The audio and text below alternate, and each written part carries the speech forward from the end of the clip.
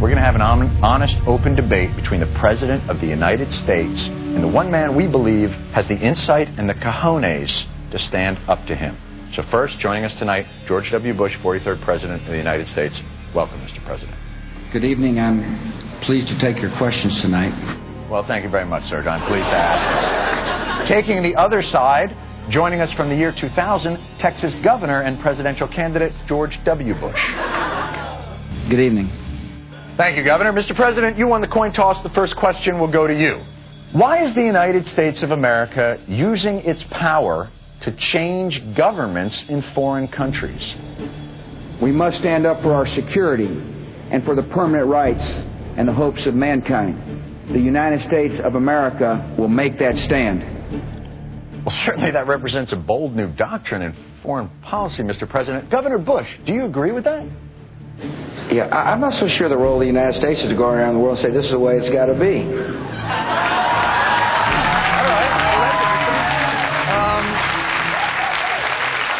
Well, that's a difference of opinion, and certainly that's what this country is about.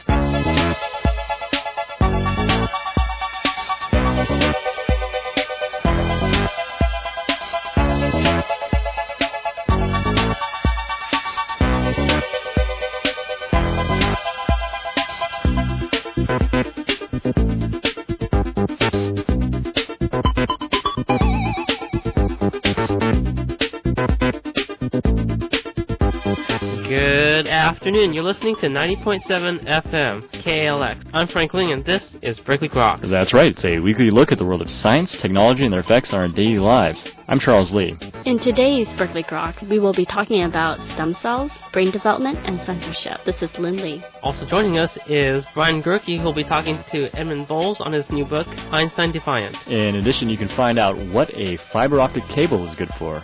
Stay tuned for all this, plus the world-famous question of the week, right here on Berkeley Groks.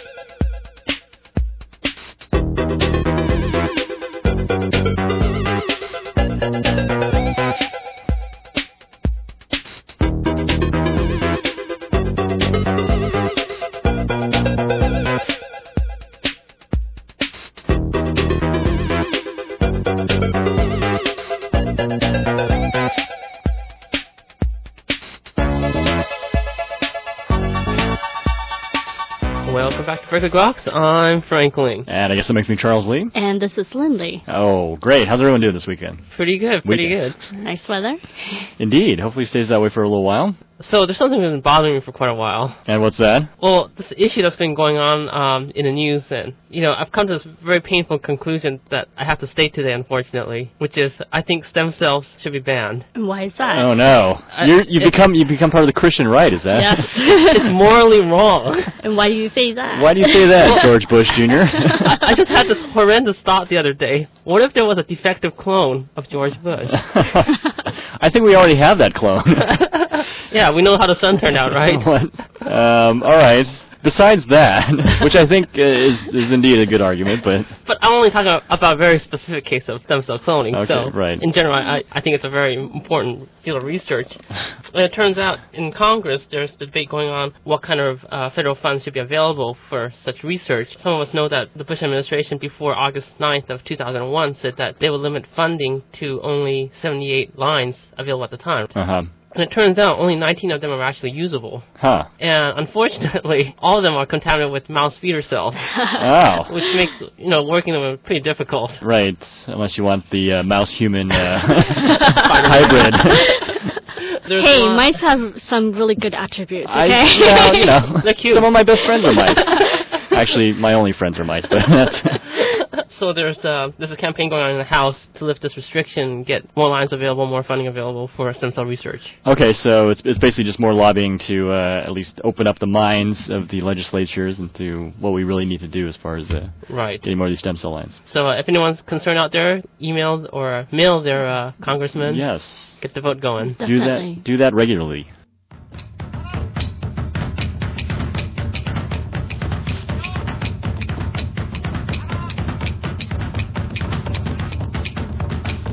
So have you guys ever thought of how your brain developed? I think regularly, and then... It's still developing, I think. Yeah, and then once my brain stopped developing, I stopped thinking about how it developed.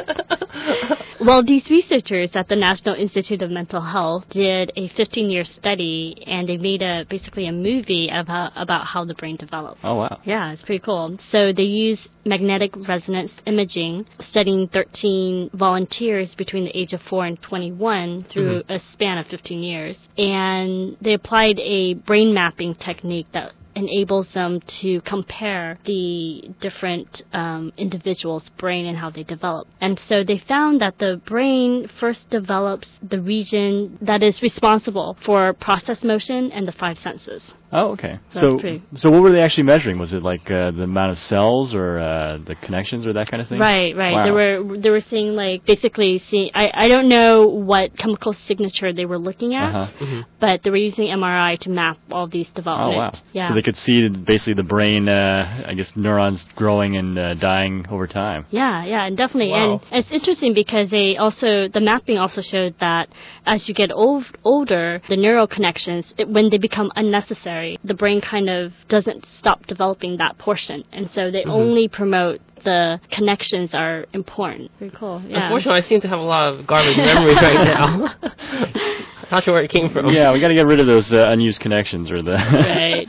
And so this movie actually shows how important the timing and the degree of the brain development, because if the brain development, any aspect of that is off, then it can be responsible for autism or childhood schizophrenia. Oh, okay. Yeah. So where can we see this movie? Is it going to be like the trailer to Harry Potter or something? Well, this is, the work is published in the Proceedings of the National Academy of Science. Oh, a favorite journal. Yes. PNAS.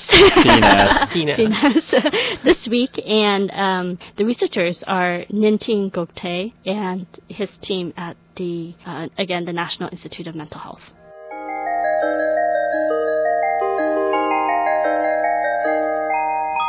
All right, so are you tired of the government censoring all your documents? They actually do that?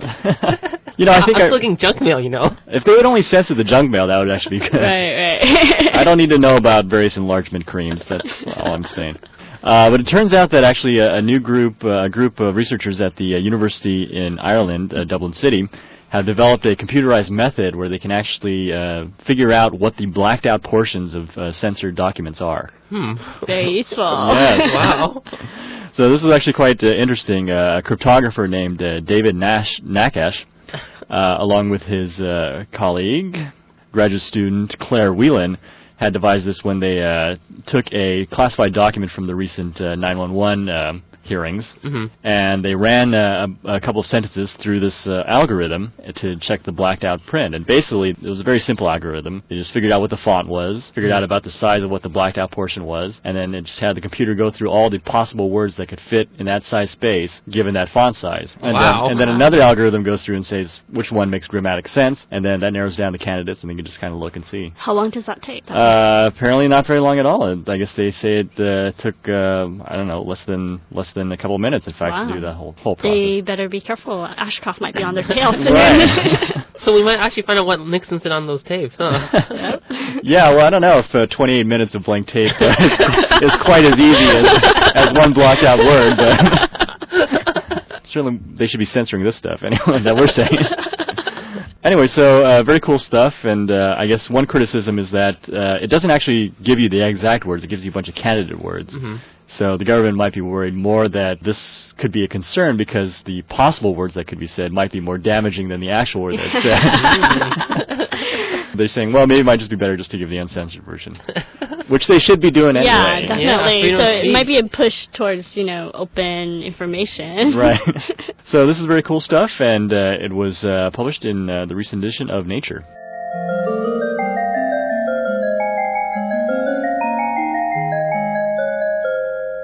All right, so have you eaten plastic before? That's usually my appetizer. It's a little bit flavorless. You gotta try it with wasabi. That takes up the flavor of everything. It has a nice crunch. With polymers. Yeah.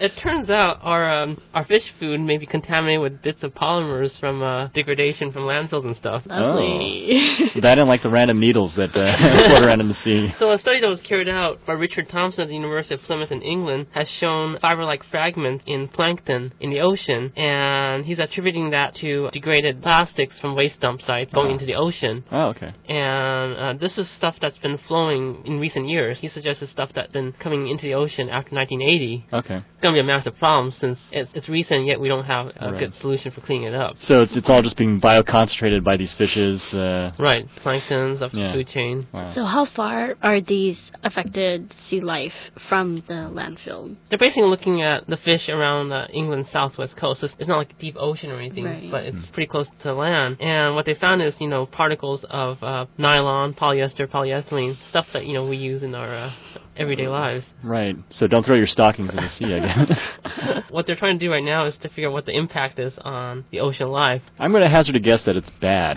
Me too. I'm not sure about it, but that's my guess. All right, so if people want to learn more about plastics in the sea, they can go to the recent edition of Science, Volume 304. And that's all for this week's look at current developments in neuronal science. This is Berkeley Groks you're listening to here on 90.7 FM. In a few moments, Brian Gerke joins us to talk to Edmund Bolles, the author of Einstein Defiant. So stay tuned.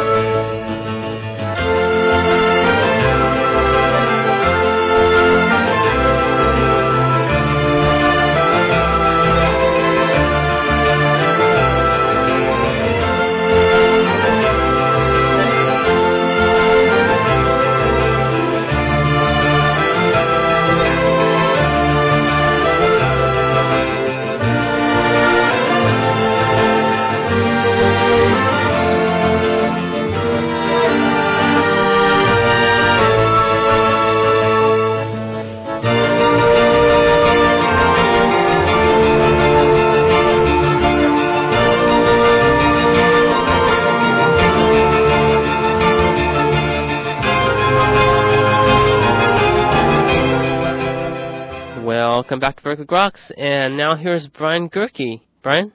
We're talking today to Edmund Blair Bolles, author of Einstein Defiant, Genius versus Genius in the Quantum Revolution. Thanks for being with us today. All right, thanks for having me. So I guess we'll start what is kind of an interesting subtitle to the book, Genius versus Genius in the Quantum Revolution.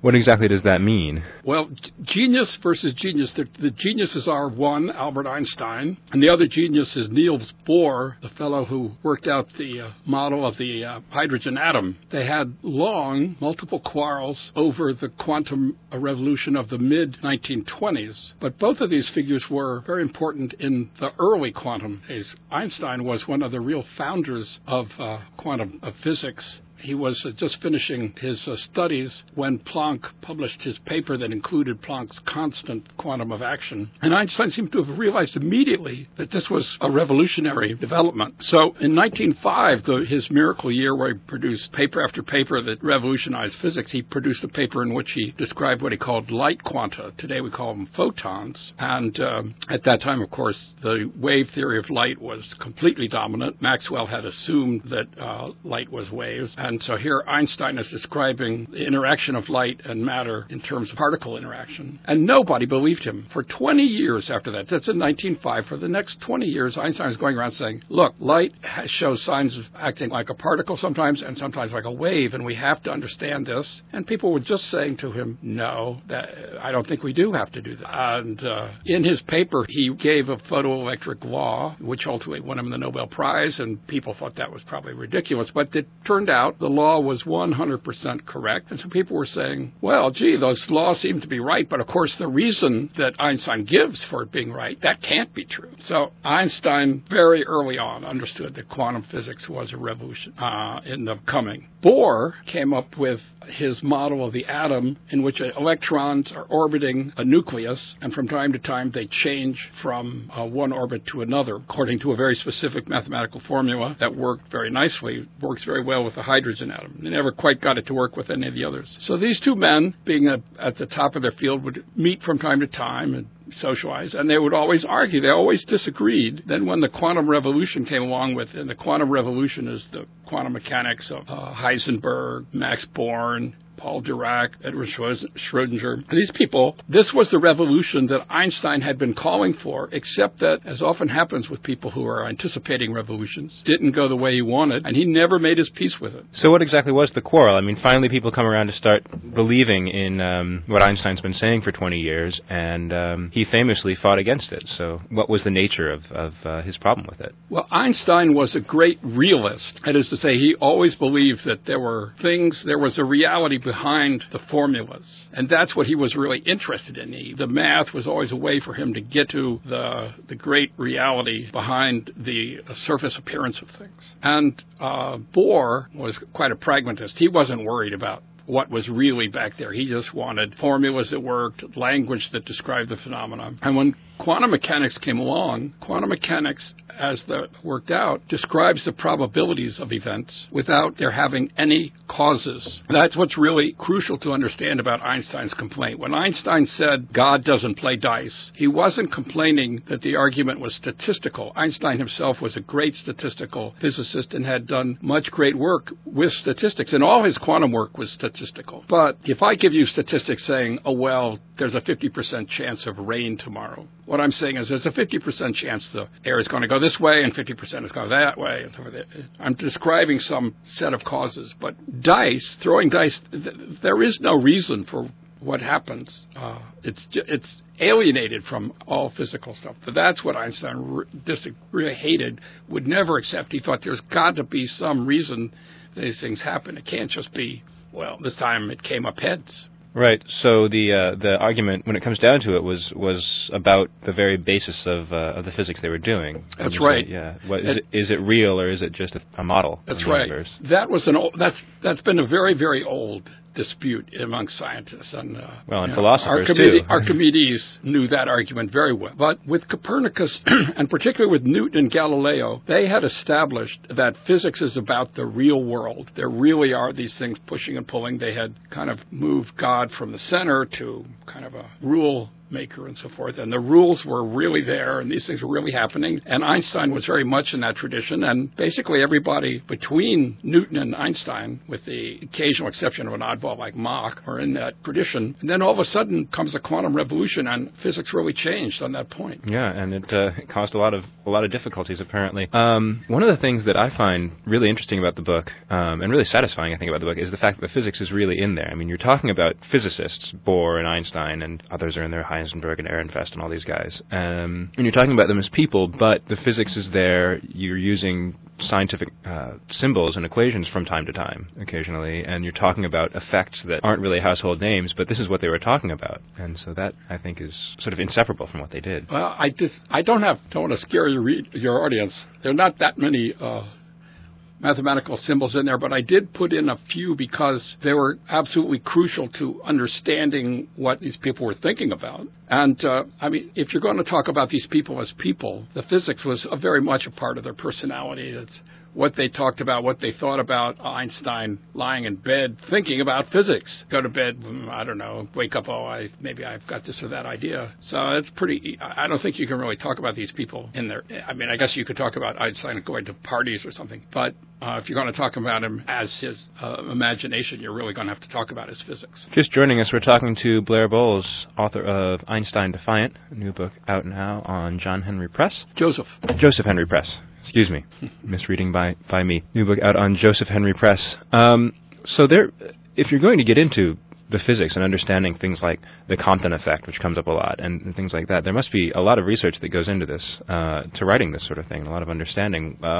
What drove you, I guess, to really delve into this material and understand it so well? Well, I should tell the audience, I'm an English major by training, and although I've written a lot about science, I had to learn a great deal of science here, or things like the Compton effect. But the issue was I could never understand Einstein if I didn't really work at it. So I've spent the past 5 years thinking about Einstein. It's been a long time since I was in college, but at some point early in this work, I remember looking up and thinking, wow, I haven't thought this deeply about these deep, abstract, ultimate concepts in a very long time. And so it's a lot of fun to get back into that sort of thing and be writing about people who are thinking so much about it. Well, what can I say about how I did it? I just did it. I talked to a lot of people. I had a physicist, mathematician friend who I spent a lot of time with, bouncing ideas off of him, and he would explain to me, oh, you're not quite right on that. And he would very kindly, very patiently get me right. I think it's really appropriate that you were writing not only about Einstein, but also about Niels Bohr in this, because he was famous for wanting to be able to express anything that he thought about in physics in sort of simple, concrete language that the layperson could understand. And that's really what this project is about learning it yourself and then being able to explain it well to other people. I hope I did a better job than Bohr. Bohr was shockingly inarticulate guy. It seemed to be, for a man who wanted, as you say, to put it all into plain language and so forth, he had a very hard time coming up with clear sentences. I think I have a joke in there by Paul Dirac saying to Bohr, didn't anybody ever tell you that you should know what you're going to say when you start to say it? Well, of course, he was talking about difficult things, so perhaps it's difficult things to say. He was talking about difficult things, and he was also always trying to be polite and make sure that he included whatever your doubts were. And if he's talking to three people and they each have their own point of view, he's trying to respect all three of those points of view while getting his in there. So people would listen to him, and they had to work hard to understand. Whereas Einstein, I have to say I was quite pleasantly surprised. He was a very clear writer. I think his relativity paper I was quite surprised by it. It was one of the clearest statements on relativity I've ever read. Mm-hmm. It is one of the other really great things about this book is it is sort of nominally a book about Einstein and about Einstein's thinking on this, but it brings in all of the other great physicists of that era who sort of, at least in the public perception, tend to get short shrift by comparison to Einstein. It's interesting to see how he interacted with people like Bohr, and say the fact that Bohr and Einstein received their Nobel Prizes pretty much simultaneously. Yeah, on the same day. Yeah. Even though Einstein won the prize for 1921 and Bohr for 1922, they didn't announce the 1921 prize for a year. So all these physicists who just laid as much of the groundwork as Einstein did, and it's good to see how they all sort of interacted with each other. Yeah, well, of course, when you're telling a story about Einstein and his physics, it's going to, even though Einstein spent a lot of time sitting in rooms thinking quietly by himself, he was constantly dealing with people like Max Planck and Max Born, Hendrik Lorentz. He loved Lorentz. And, for a long time, relativity was referred to as a Lorentz-Einstein theory. Then Einstein became a superstar. Sure. Well, and all the equations that you use in relativity are actually named after Lorentz and not Einstein. That's right. At least in special relativity. Yeah. That's right. Lorentz put them forward a year earlier, but Einstein often, because Switzerland really didn't have access to libraries, didn't know that. So he didn't know those equations. He came up with them independently a year later. And he put them into sort of a better context as well. And he gave them a meaning. Right. That Lorentz had missed. Well, I think we're getting toward the end of the interview here. Just want to thank you again for coming by and talking to us. Your book, Einstein Defiant, it's out now, is that correct? It's out in the bookstores now, yes. All right, so you can find it at better bookstores everywhere or at Joseph Henry Press. Is that right? The correct publisher? All right, well, it's been a pleasure to have you. We've been talking to Edmund Blair Bowles, author of the new book, Einstein Defiant, Genius versus Genius in the Quantum Revolution, about the debates between Einstein and Bohr over quantum physics. Thanks a lot for being with us today. Okay, thanks for having me. I've loved being here. All right. For Berkeley Groks, I'm Brian Gerke. Thanks a lot, Brian. And this is Berkeley Groks you're listening to here on 90.7 FM. In a few moments, we'll find how a fiber optic cable works, so stay tuned.